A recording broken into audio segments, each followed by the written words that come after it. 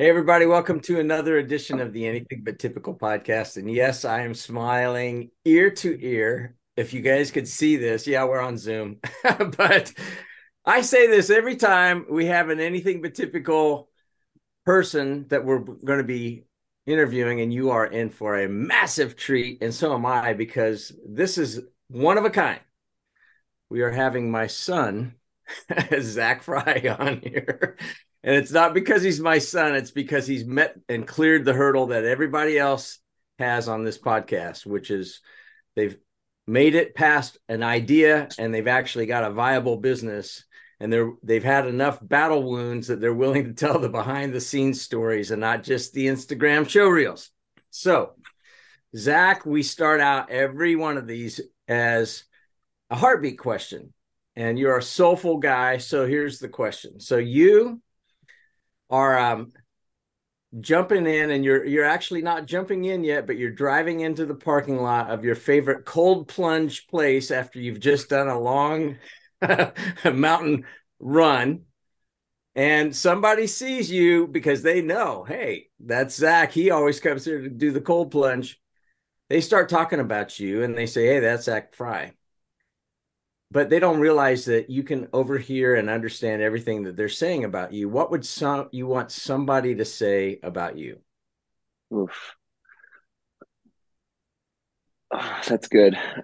We talked yesterday, and I didn't have an answer at the time, and it just came to me. And I don't think that I'm the greatest at this. That's probably an aspirational why I would want them to say this. I'd like to be known as somebody who listens well. Um, and I think for me, what that reason being is I want to always be learning, and I want people to feel heard. And I want to pick up everything I can from the world around me. So I think that, at least on the surface, that might be a good answer. Something I'd like to hear. Yeah. You are a good listener, so you're kind of living up to that one, Zach. We're gonna have a lot of inside baseball today, so which is great. Yes, we will. Yeah, we're gonna have backstories. Zach, your dad already sent me some questions of things that you did when you were a kid and things like that. So this is gonna be great. But for the listeners that don't know Zach, Zach is a co-founder of Flux Footwear. He was a designer at Wolf and Shepherd, including designing shoes for NBA Hall of Famer Steve Nash and other projects as well. He's also worked for Reebok, Puma, and New Balance. So we're in for a really interesting conversation. But Zach, I want to go back to just the core of it all of what got you interested in designing shoes in the first place. The moment for me was an edition of, what was that? Soccer.com. Their monthly magazine that they would send out. And I remember seeing the original Nike Mercurial Vapor soccer shoe. And everything about that shoe was perfect. It had this like revolutionary, fiberglass plate underneath it. The upper was this iridescent brownish, goldish color. And they had these removable studs that didn't screw in, they clipped off. And it was the lightest the lightest soccer shoe that had ever been made. And something just sparked for me. I was like, everything about this is cool. I want this thing. I want to feel it. I want to look at it. Um, and I think that was the moment that I just started, and I was always drawing, thanks to my parents, for pushing me in this direction, or encouraging me. I think they saw that it was something that I really loved to do. But anytime I found a new interest, I would just draw that thing. So for a while it was cars, and then I was drawing watches, for a couple months, and then it was shoes, and I kind of kept drawing shoes.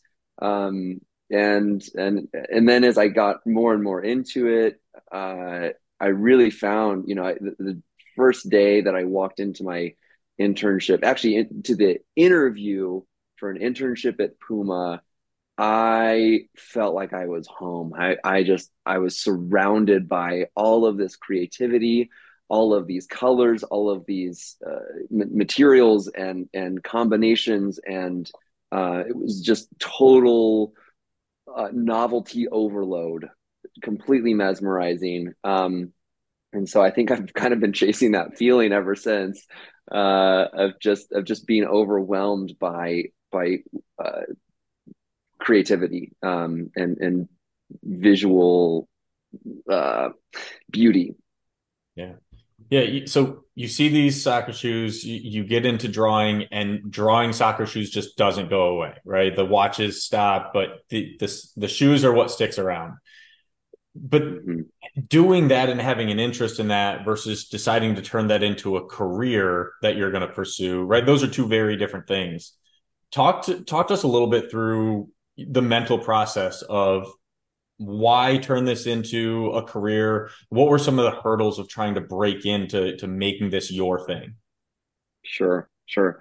Again, I think it was like I saw a designer from Nike. They did a little video about this designer who's designing soccer shoes. And again, I was like playing soccer at the time. I wanted to be the best, and you know, had a goal of, whatever, being on the national team or something, because it was like, what's the highest thing you can shoot for?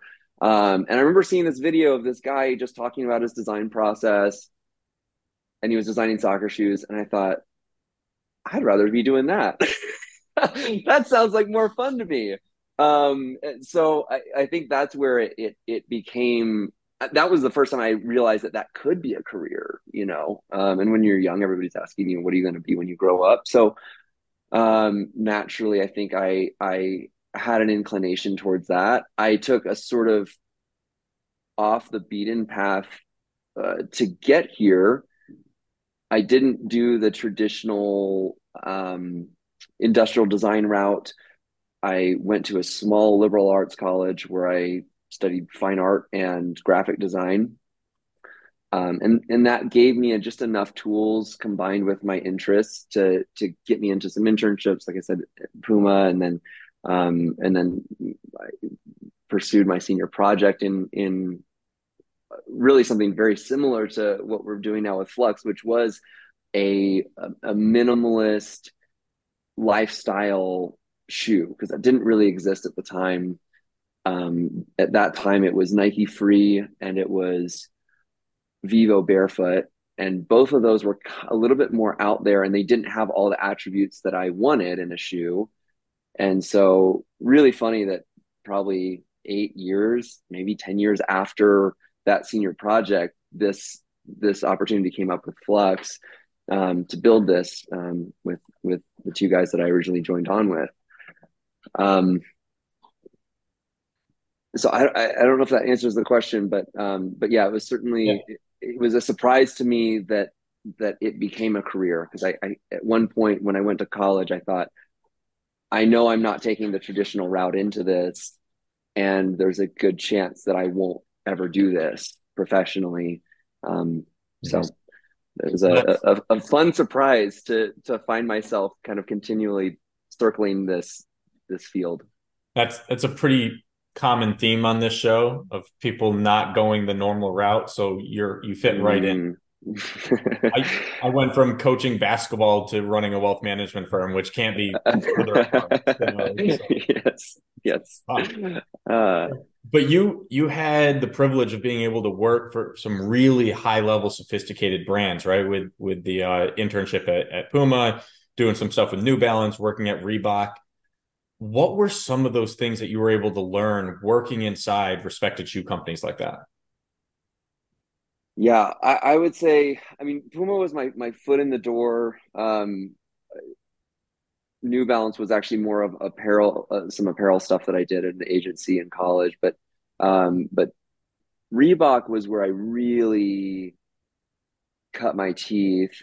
I learned so much because I joined as an apprentice, and in their apprentice program at the time, I don't know if they're still running it this way, but there was a lot of opportunity. We were making shoes by hand. We were learning like the ins and outs, and all of these kind of old timer, designers and developers who had been there for years were always down to chat and just like give you whatever knowledge they had about shoemaking, about what's possible. You'd come to them with ideas. So there was a pattern making room there. They had all the materials. You just grab stuff and put things together and ask, can we put this together and can we do this?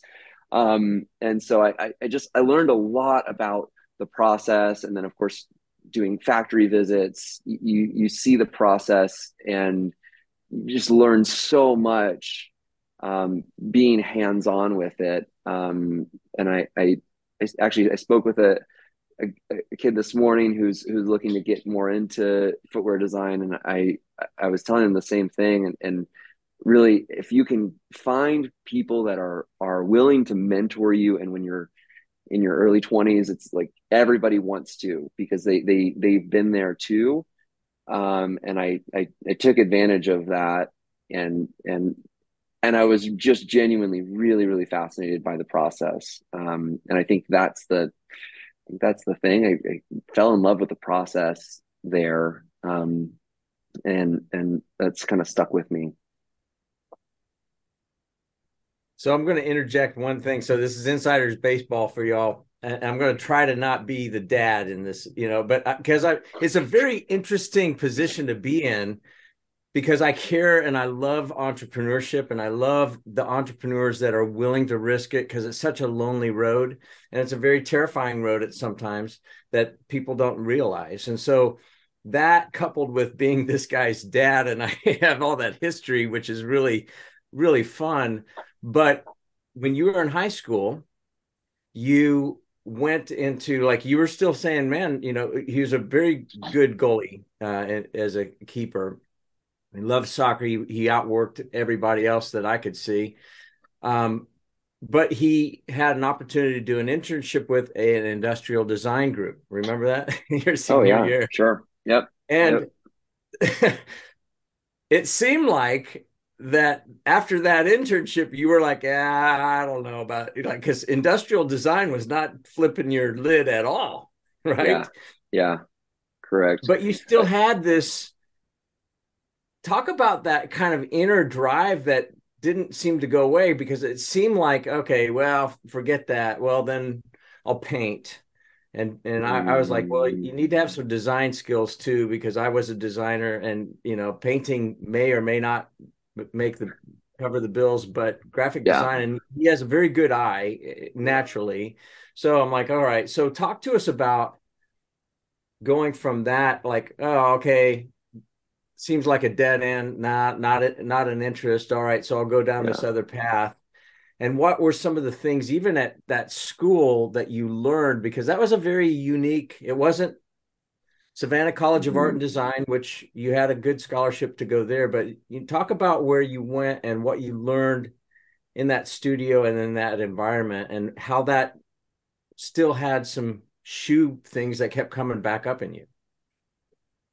Yeah, that's good. So the school I went to was called Gordon College. It's a small liberal arts school, and I went there sort of because I visited and to play soccer there, and I just like I loved the community aspect that I felt there, and so I- you know I just kind of followed my heart on it, and in a lot of ways that really paid out.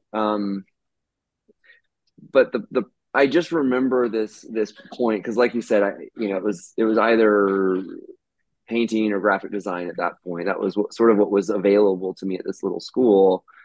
Um, and Dad, you came on that visit and met the design professor who was extremely good, Tim Ferguson Souter. That he was an excellent teacher. He had a great background in working for agencies. The agency that he worked for had actually done some work for Puma. And so of course that kind of like piqued my interest. Oh, that's a cool brand. Um, and I really fell in love with design in his design courses. And there was a moment when I was taking one of his design courses and I was taking a painting class, like I think it was a life painting class.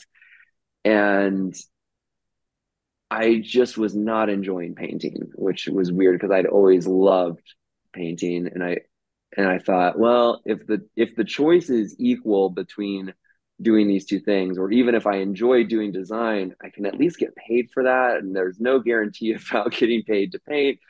Uh, and so I said, all right, I'll dive into this head on. And actually, in a lot of ways, that experience, you know, I haven't just been a footwear designer. I've kind of probably spent about half of my career doing shoes and half of it doing graphic design or websites, packaging, all of that. So it's actually really worked out well for starting a small business like this, you know, starting from scratch, where, you know, for the first 2 years of the company's life, it was equal parts graphic design and footwear design. So, um, you know, that all of that experience has panned out and played out in what I'm doing. So, and I don't know that I don't know if hmm, I don't know if I would be able to do what I'm doing right now if it hadn't been for that experience. So you just started going into a little bit of the stuff you had to do at the beginning of Flux, right? With the graphic design and the design and things like that. But I want to go back before then, because you were talking earlier about working for these brands and you get to do all these different things and you're getting exposed to these people that are legends in the industry. Take us through the thought processes of choosing to end up leaving and go and start your own thing, right? Because a lot of people could have stuck there and enjoyed working for these large brands and working with other people, and that just would have been the path in the career. So talk to us through that Totally. process. Yeah, it's it's an interesting question. So it's been a bug in my ear for years. I left Reebok after about 3 years working there to go. I didn't really know what I was doing, but I moved to France. I attempted being a missionary there for a year and a half, and I started a coffee shop. Again, sort of like this entrepreneurial thing had to come out somewhere, and came back really confused from France, and eventually found my way to Wolf and Shepherd, and was there for a year and a half.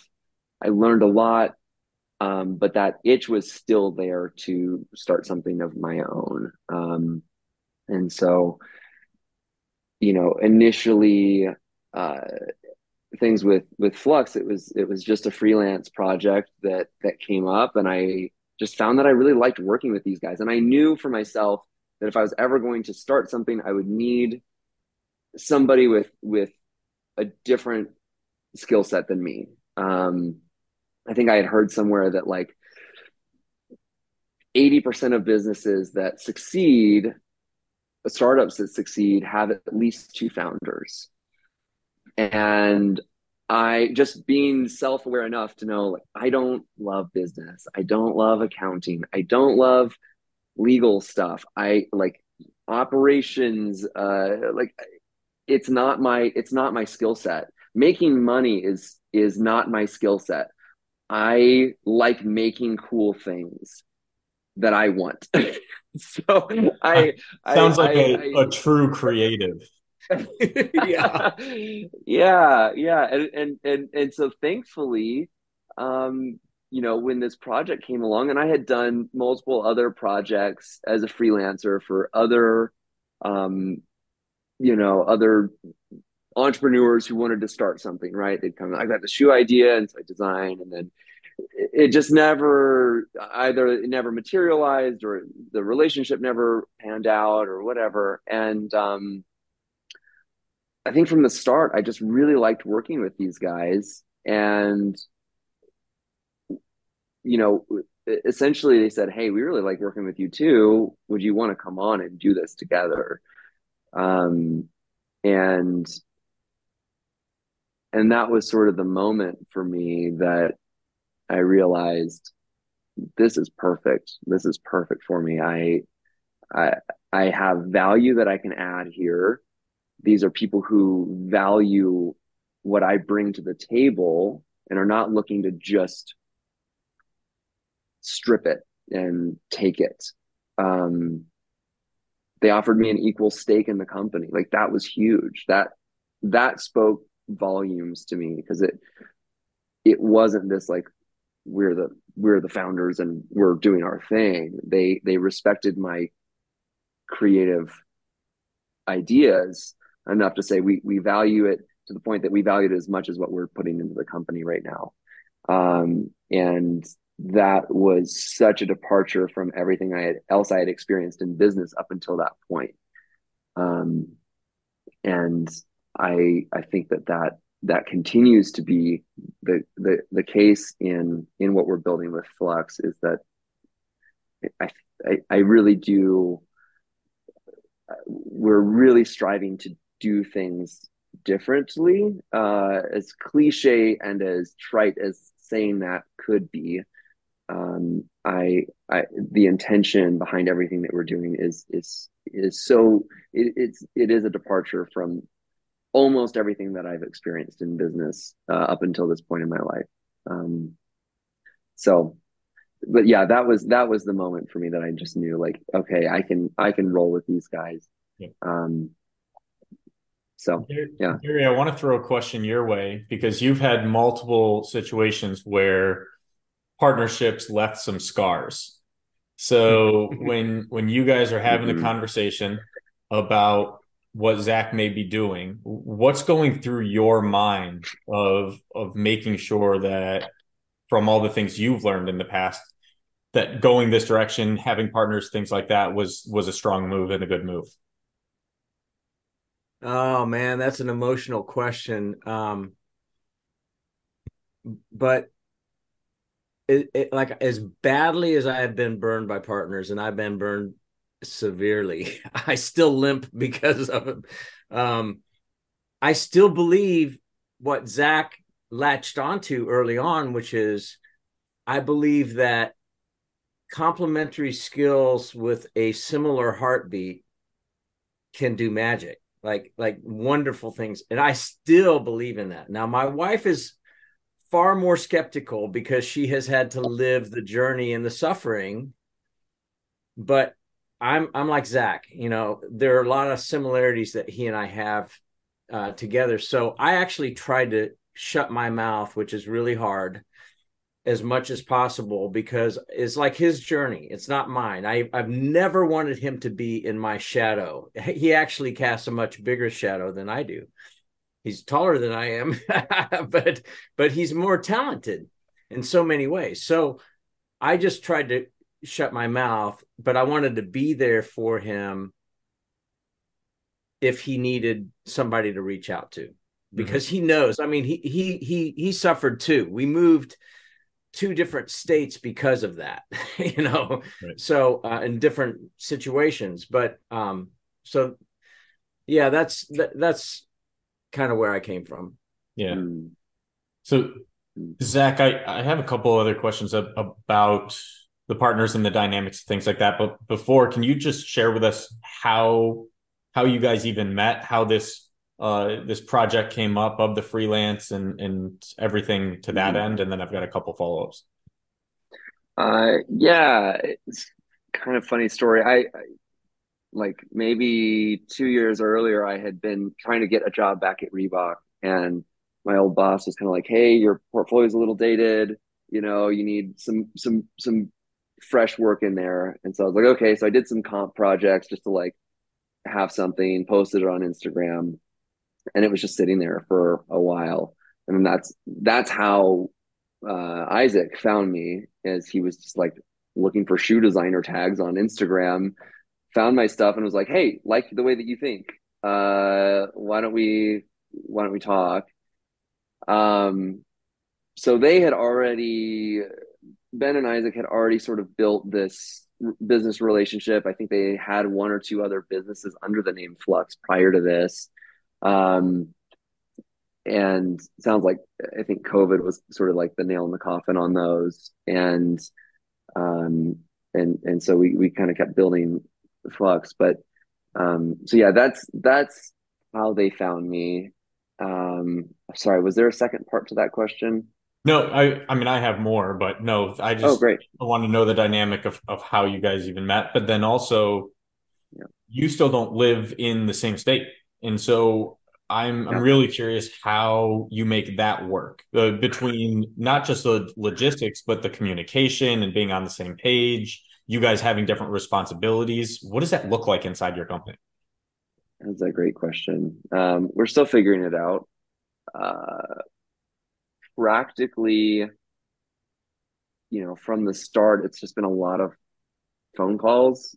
Um, we've got it sort of figured out a little bit better now to where we've got our sort of schedule of our Monday morning meeting, and then our Friday is more of a culture building for our full time staff.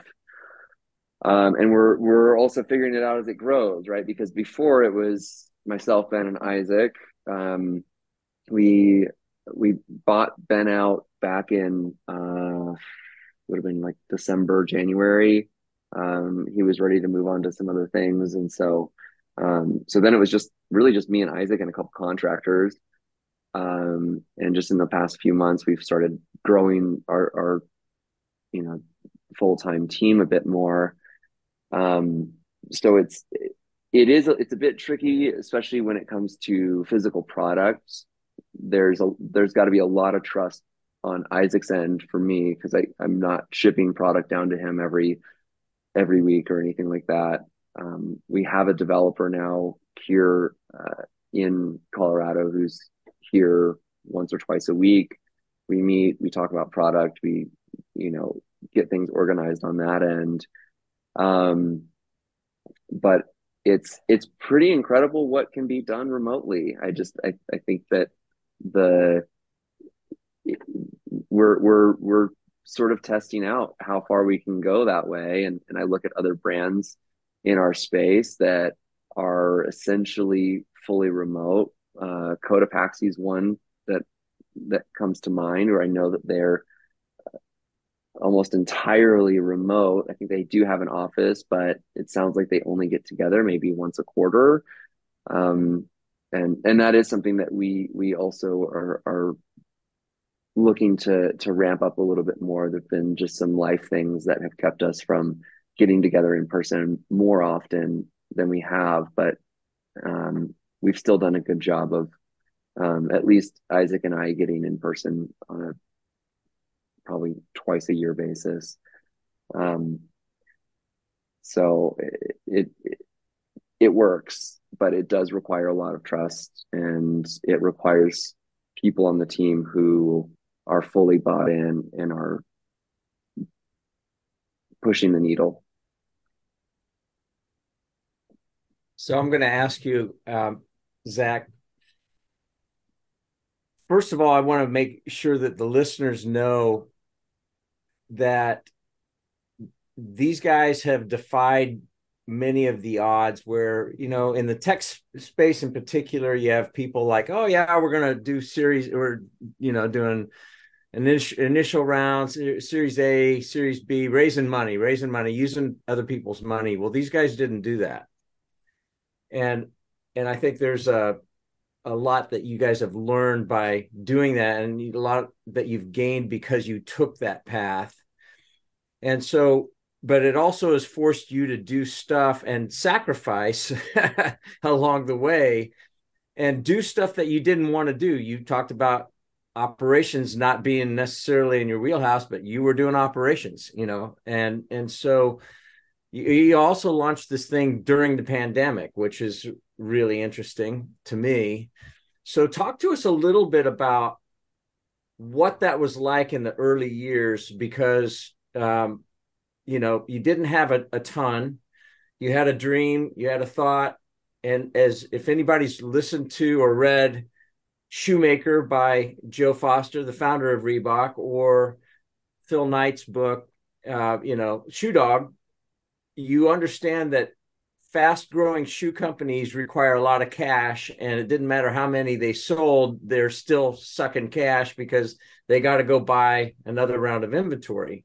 And you've lived some of that life. So take us back into some of the early days, what you were doing, what that was like, how you were funding, etc. Yeah. So initially, let me see if I can remember all of this correctly.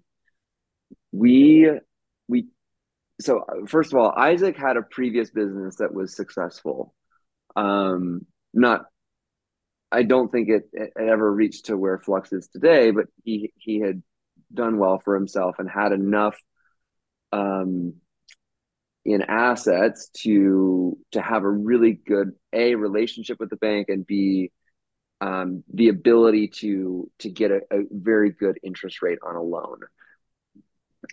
So that's the first thing, and I think it would be really silly to act as if that wasn't a major contributing factor in allowing us to do this. He also has a background in finance and accounting, so that again, complementary skill sets, absolutely massive.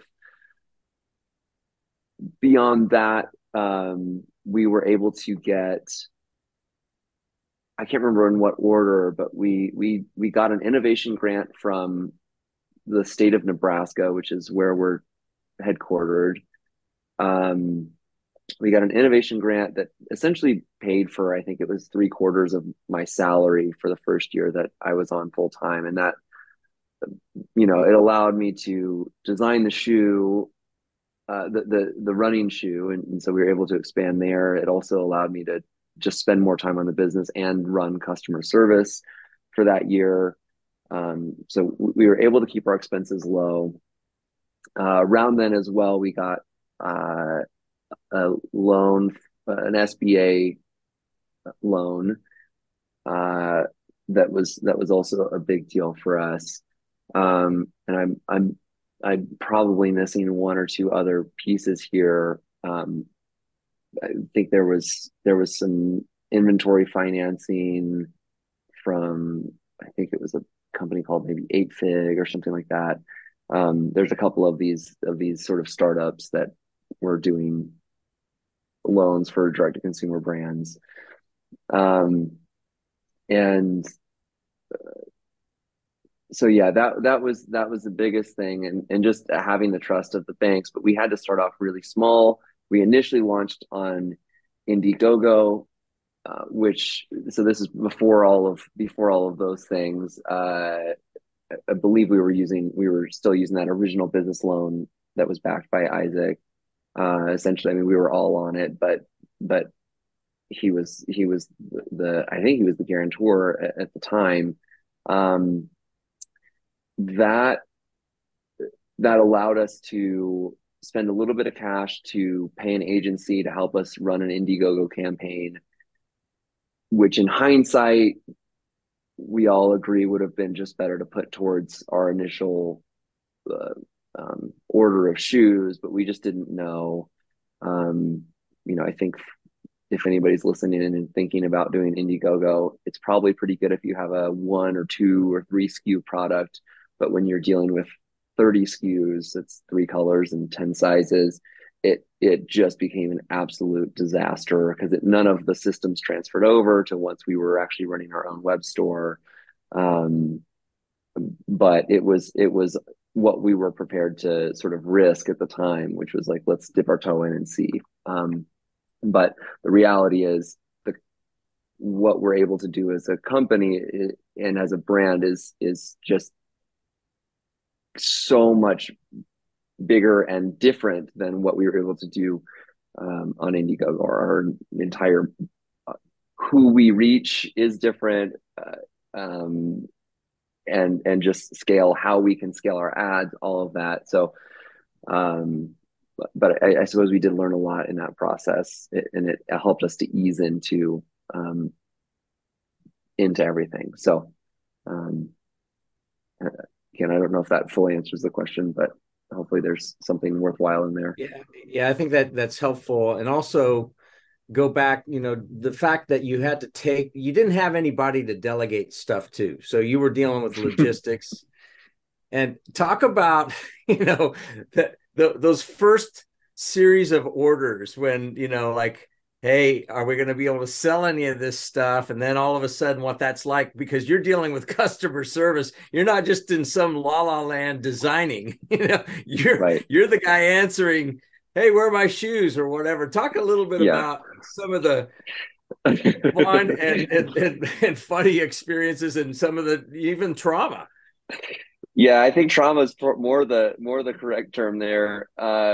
We we were consistently late on our first three orders, um, to the point that we were considering shutting the company down. We had a conversation, at least. I I know for myself I was never on board with this idea, but it was tossed around that maybe we should just, I think we were 3 months late on delivering product because of supply chains and everything. This was maybe our second or third order.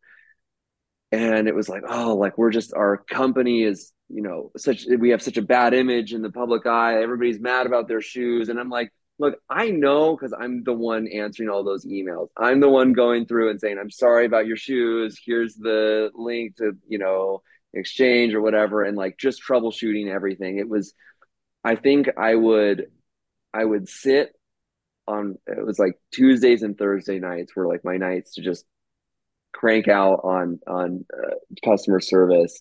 And I think I had to put on like Ted Lasso or something in the background just to like calm myself a little bit, because it was just but I learned so much from it, because I learned how to like not take these things personally. I began to realize also I've got a lot more compassion for our customer support team now. I'm always like, guys, you guys are great. Thank you so much for what you're doing, because I know that this isn't a fun job. Um, Hopefully they're a little bit more removed from it, because it's not like this is their baby, right? So, but I also know that it is still not an easy job. It's a stressful thing to be dealing with customers who are mad. So it was a lot of stress in those earlier days. But the really cool thing is, every time that we got product in, we sold out faster than we could replenish. So it was depressing in some ways, because it was like, well, we just don't even know how far we can go. And because we were growing slowly, because we were growing responsibly and not just like taking big gambles, because we couldn't, like, this is our money. We can't gamble away our own livelihood. Um, and so we've grown really responsibly, and still are probably not purchasing enough product. We're consistently running out before we get new product in. But it is probably the best problem to have in a business. Just means that demand is high, and um, supply is not as high. So it's not a bad place to be.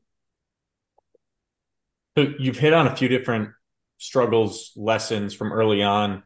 I want to look at the other side of this. What are some of the most fulfilling aspects of Mm. Flux and what you've experienced? I think that probably there's a couple things. One that comes to mind immediately is seeing reviews. We eventually turned them off, because it was a lot to keep up with everything. So but we were seeing every review,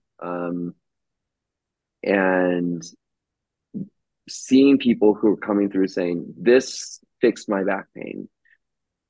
I don't have plantar fasciitis anymore.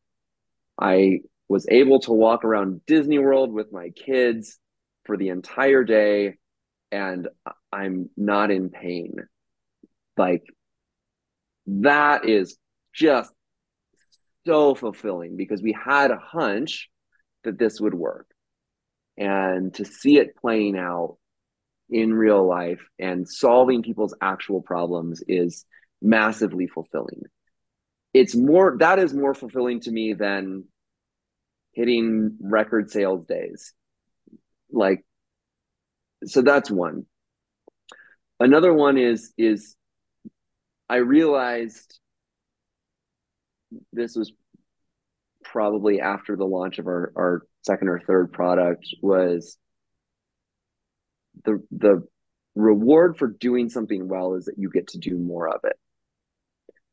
And the fact that I get to design more, like that's what I love to do. And I'm getting to do that more and more every day, every week. And there's other parts of the business as well that are fun and hopefully at one point it's not just me designing, right? Um, but that's been really, really fun because that's been a desire in my heart for so long, is to be able to like put my vision out into the world. And so just being able to do that and see that like I'm not crazy is kind of nice. And then I think the third and probably I think this is the biggest piece is the the relationships that we're building, and probably primarily with my business partner Isaac, that relationship and the growth that we've both experienced is, I think that's why we're both doing this. I mean, obviously we want to build a company, we want to do good things, and this kind of goes back to that conversation about partners. Life is relationships. I think that's what we're here to learn how to do, is to learn how to do intimate relationships well. And it hasn't always been easy, but the reward of seeing how far we've come and seeing those relationships blossom and grow, and to see ourselves maturing as people is highly rewarding, for me. Proud dad moment right there. Yeah, Yeah. no, So go for it. Sorry. go ahead, buddy. Yeah, go ahead. No, I was just going to say that's you're hitting on the heartbeat of why you're running businesses, right? And Mm-hmm. why you can reach more people. And Gary uses the phrase all the time of a ripple maker, right? And it's like your one effort just ripples out and positively impacts all of these people, the people working for you, the contractors, your partner, but then also all the people that are able to put the shoes on and walk around Disney without paying for the first time in their lives, things like that. So I think that's unbelievable to get to that core. Um, Mm-hmm. One thing that I'm really curious about is, I mean, footwear is a crowded marketplace with some pretty strong brands. So, what were some of the missing elements that that weren't in the other brands that you wanted to address with Flex? Yeah, that's a great question. Everybody said, don't do footwear. It's crowded. It's a whatever, red ocean or something like that. Yeah. Um, the difference that I see and that I hear is, well, let me go back. I'll start with what we thought it was. And I think we were right, which is there's a lot of brands doing this barefoot thing. Um, Wide toe box, zero drop, more flexible. There's a great book called Born to Run that goes, they have one chapter in particular where he goes really in depth into how our feet are supposed to move and the evolution of our bodies and why being barefoot is the ideal in a lot of ways and in a lot of circumstances. And even some evidence behind how our modern shoes are causing health problems. So there's already this subset of brands that have started doing that. Unfortunately, a lot of those shoes are not, they don't meet the standards of Nike or Adidas, or they're not designed to that specificity or to that market. They're much more on the like a bit more granola, a bit more out there, people who kind of want people to know that they're wearing quote unquote barefoot shoes. And the opportunity that we saw, and I think the moment in footwear history that we're a part of, is the mass market is ready for those features because they're seen, because it works, right? These are problems with our feet that are not being addressed by the bigger brands, but the smaller brands are having a tough time matching the design aesthetic that the masses are asking for. And so that's been sort of the goal. And it sounds a little bit, I don't know, I hesitate to say the word masses, because it is a bit difficult, but I at least know for my demographic, millennials who work out pretty regularly and, might work out of co-working spaces and in tech and whatever, right? Like there's a certain, there's, and this is another one of those things that sort of feel like, I feel like this is a really good shoe. I feel like this shoe looks really good with all of these outfits and can function across the board. So that's been, I think that's the thing that we fit is elevating the design of barefoot shoes into a market that hasn't really been spoken to before and hasn't been addressed. Yeah, that's one of the unique things about your approach to this, right? Like you're solving this problem, but you're doing it with the experience and from the perspective of working for these brands like Reebok and designing something for Steve Nash and things like that. It's you have those standards and you're applying it to this part of the market that needed a perspective like yours. Totally. And that's not something I would have known when I had an idea of the shoe in college and I was doing this as my senior project with my roommate at the time. I didn't know those things. I had a hunch at the time. The shoe looks very different today than it did then because I learned a lot along the way. So I think that's part of it. Yeah. So a couple things that I think are interesting. One, I remember him talking about, you, Zach, talking about, man, wouldn't it be cool if we had grounded shoes? Like, so to my surprise, the shoes that I'm wearing right now, this collab with the movement is medicine. I'm like, I bought these shoes because they were limited edition, 500, shoe run. I'm like, those are cool looking. Well, I get this card in there that says grounded.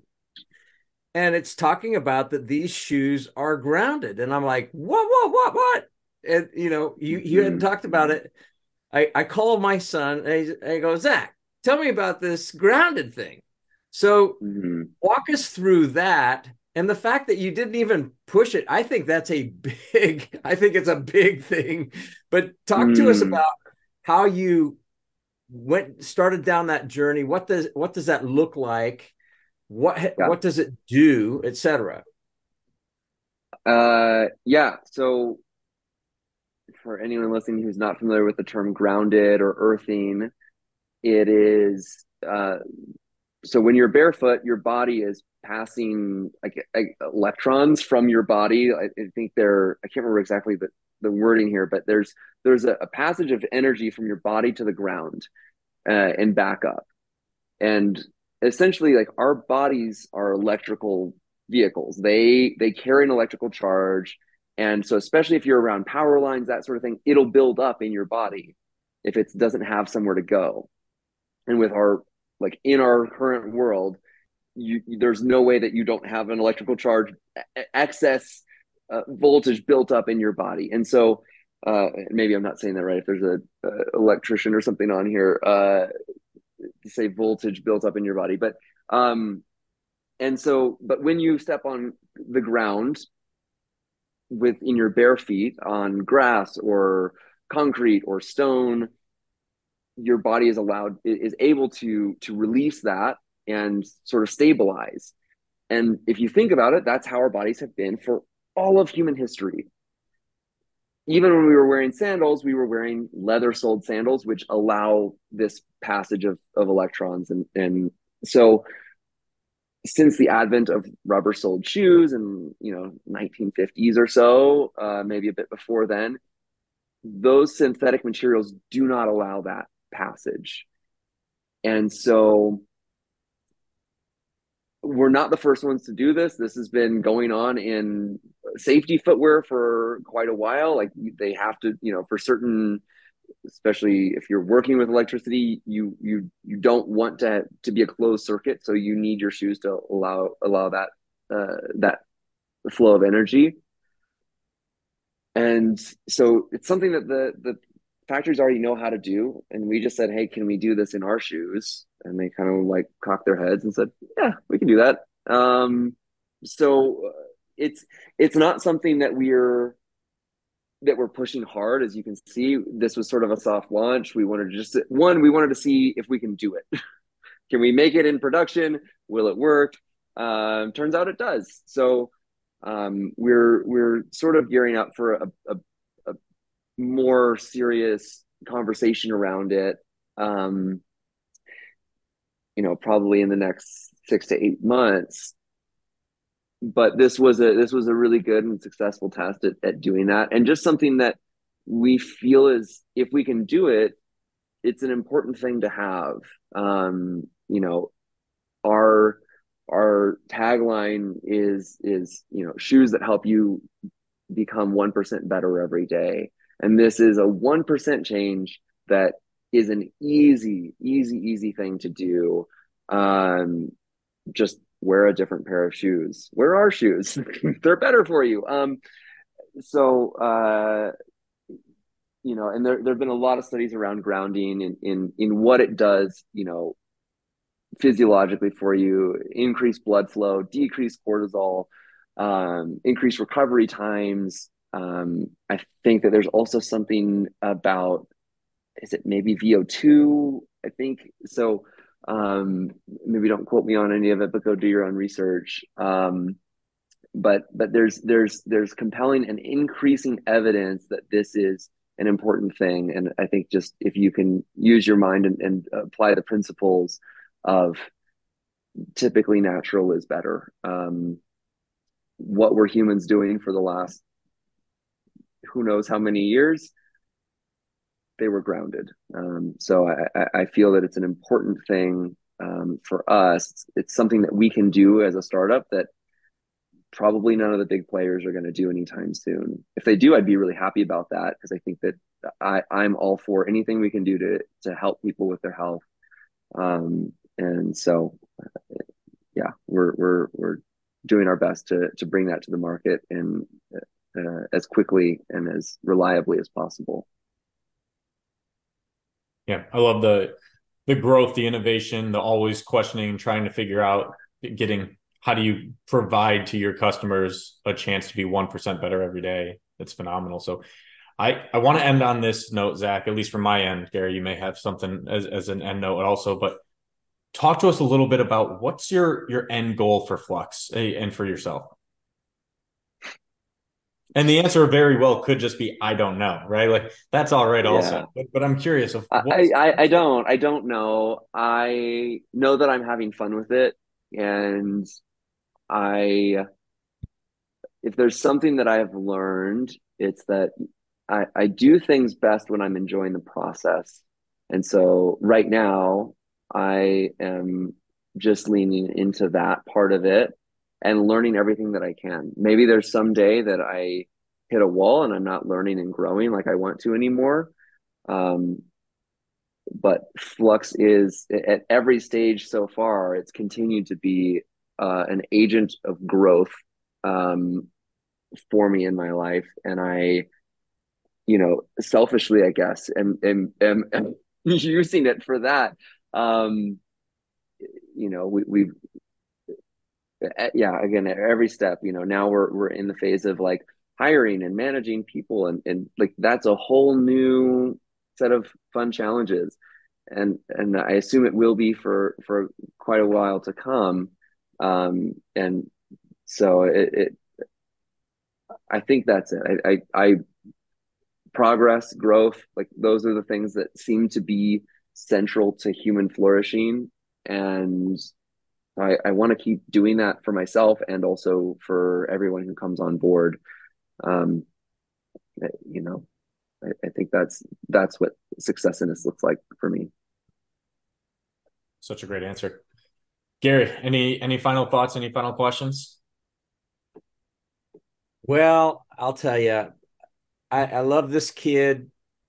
Not a kid anymore. It's really cool to see a guy that was drawing shoes as an 8, 10-year-old kid, sketchbooks, and to where he's still doing it in his 30s. Like it's really fun to see.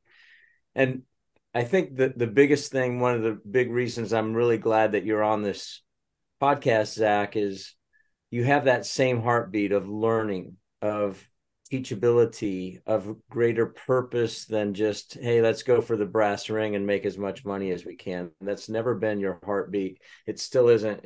It's very apparent in this interview.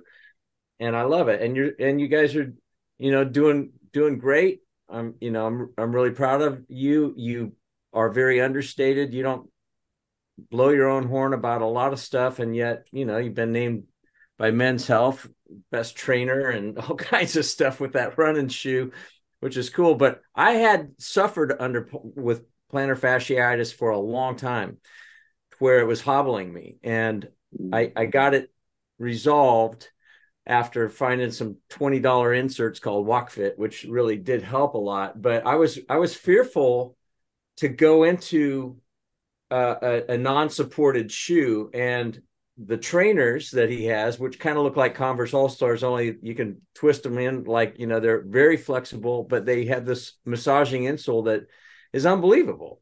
I have never had plantar fasciitis, and I've had these shoes for what now, about 3 years, close to 3 years now. And personally, I like them, and I have a wide foot. I'm flat-footed, so I like a wide toe box, and like I've got other shoes of Zach's that he's designed at Reebok and Wolf and Shepherd, and they're cool.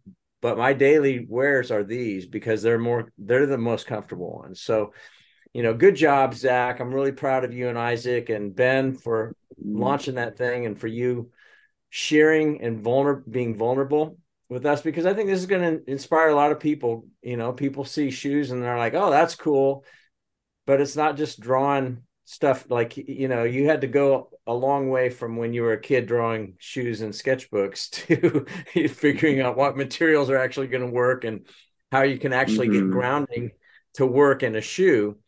So I think that's really cool. So thank you for taking time to be with us, Zach. It's been great, and you deserve it, not because you're my son, but because you cleared the hurdles that everybody else that's been on this podcast has cleared. So congratulations. Thank you. Thank you. I hope that it was worth something to somebody. Yeah. So thanks for having me on. Zach, where can people go to get the shoes, and also where can people go to follow you? Great. Shoes, fluxfootwear.com, FLUX footwear. Me, oof, boy, I'd say Instagram, but I don't think I've posted in a couple months, All right. maybe Well, we'll just send longer. everybody to Flux Footwear then. You can find me on LinkedIn, I guess. Just my name, Zach Frey. Should find it. So, Perfect. yep, that's great. Thank you guys.